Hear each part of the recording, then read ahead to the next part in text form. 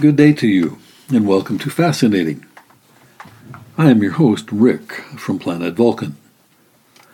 My continuing mission on planet Earth to search for signs of intelligence and to encourage its spread. In academia, a current topic that is much discussed is the idea of social construction. Is this mere intellectual fashion, or is there something to it? Contributing editor Slancha Nozdrovia submits the following essay on this topic. Slancha writes, "There is a trivial sense in which the idea that conceptual systems that we all use in the real world are social constructs is clearly valid. Percepts and concepts are what the brain uses to engage with the natural world. Nothing phenomenal about this.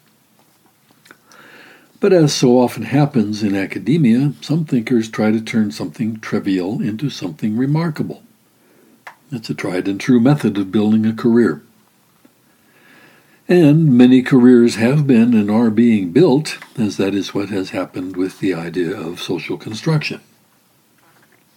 To make the idea seem remarkable, academics have thrown in the ideas that if everything is a social construct, then all things are relative, and any story we tell ourselves is as good as any other.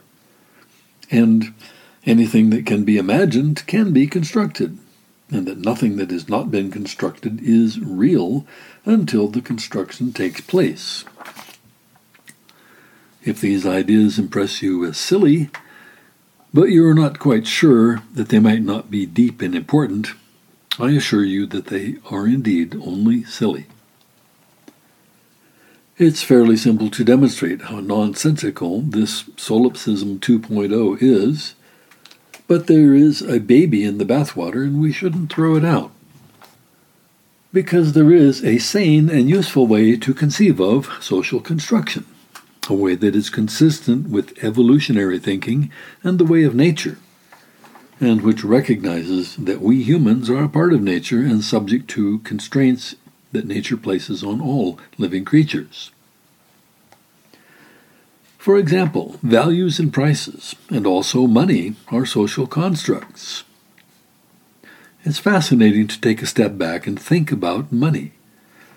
To be money, money does not need to have any value other than that it is accepted as a token of value in the present and in anticipated future exchanges.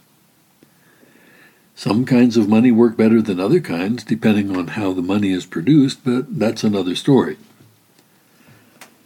So money in practice is something that is continuously constructed by the simple fact that it is being offered and accepted as money.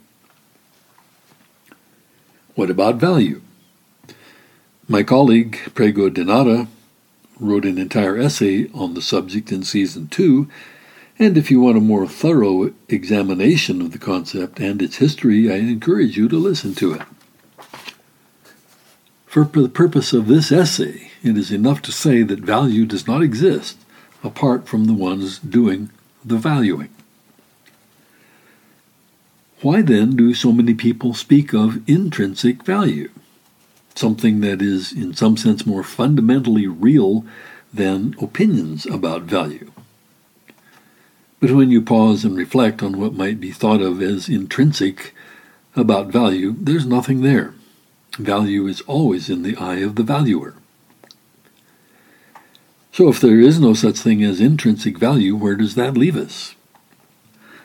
If we just accept the idea that all value is subjective and run with it, it turns out that upon that foundational notion we can create a theoretical edifice that is most revealing, and one that again demonstrates what a social construct actually is.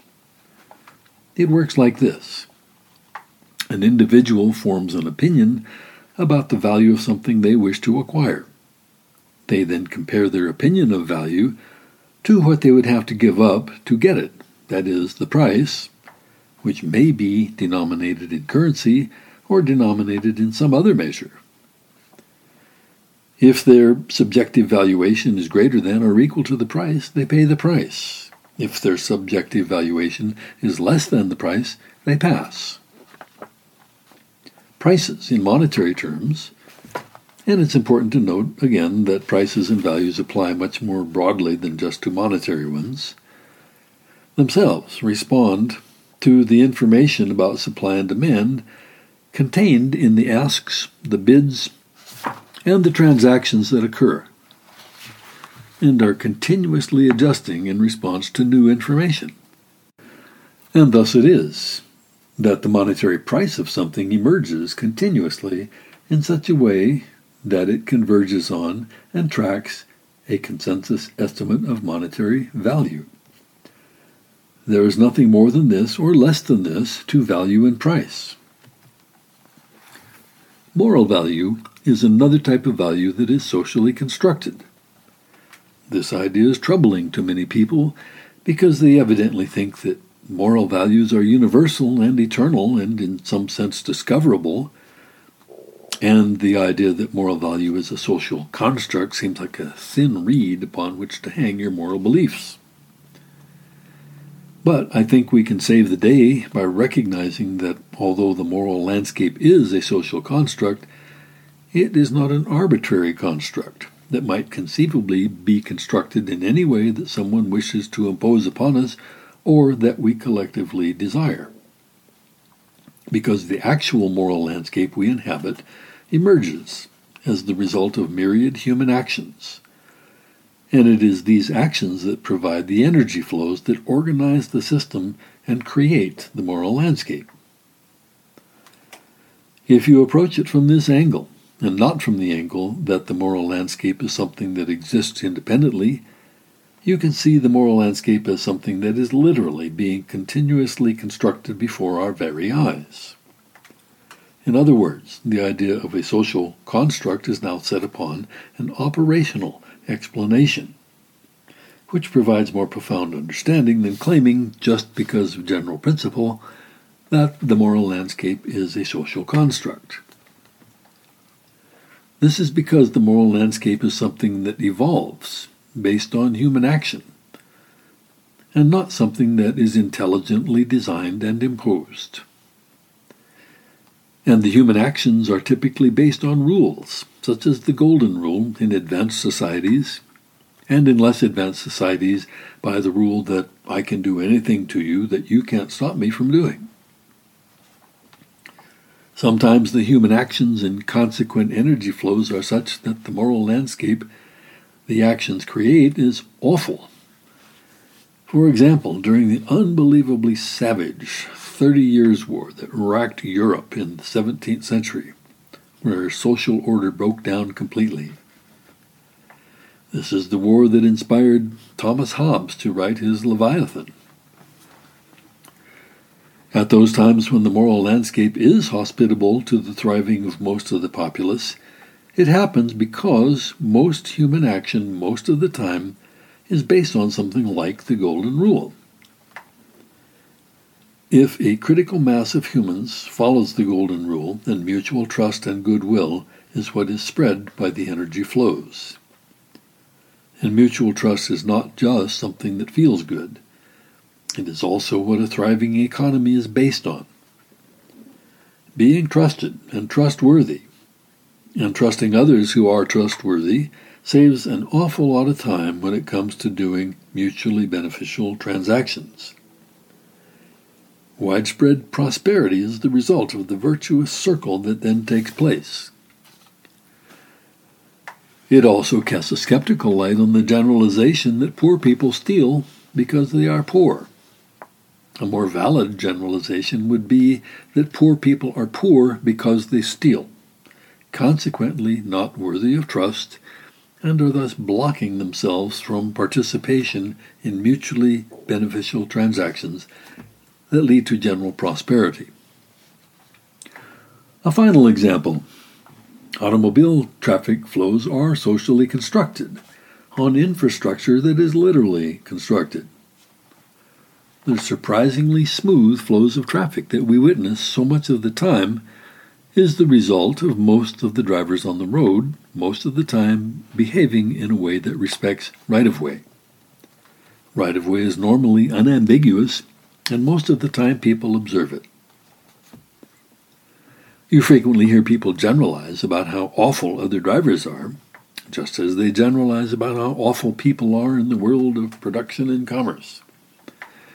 These generalizations stem from attention-grabbing incidents people witness. In both cases, however, if you took the time to observe, you would note that most drivers most of the time, and most people in business most of the time, are behaving properly. These incidents of churlish behavior are in truth not all that common. The traffic system works well for several reasons. First, people understand that a smoothly functioning traffic system benefits everyone, so they voluntarily observe right-of-way. And, number two, reality, in the form of collisions with other cars, frequently intrudes upon flagrant violations of right-of-way. This is why even those among us who are not motivated by politeness most of the time stay on their side of the road and stop at red lights anyway. And of course, we also have law officers who are empowered to penalize those who violate the law. Such penalties are relatively rare, of course, because the other two motivations are so effective. So try flipping your Necker cube and have a look from a new perspective. Thanks to Slancha for this essay. I invite you to have a listen to the next installment of Fascinating and look for the upcoming Fascinating YouTube channel. Please provide feedback to these podcasts if you are so inclined. You may contact me by sending an email to Senior Contributing Editor pregodenada @gmail.com. If you find the lessons from nature in these podcasts personally valuable, please recommend it to your friends. Theme music, Coming Back to Life, with thanks to Pink Floyd. Live long and prosper. Savor your experiences and treasure your memories, and respect nature's wisdom.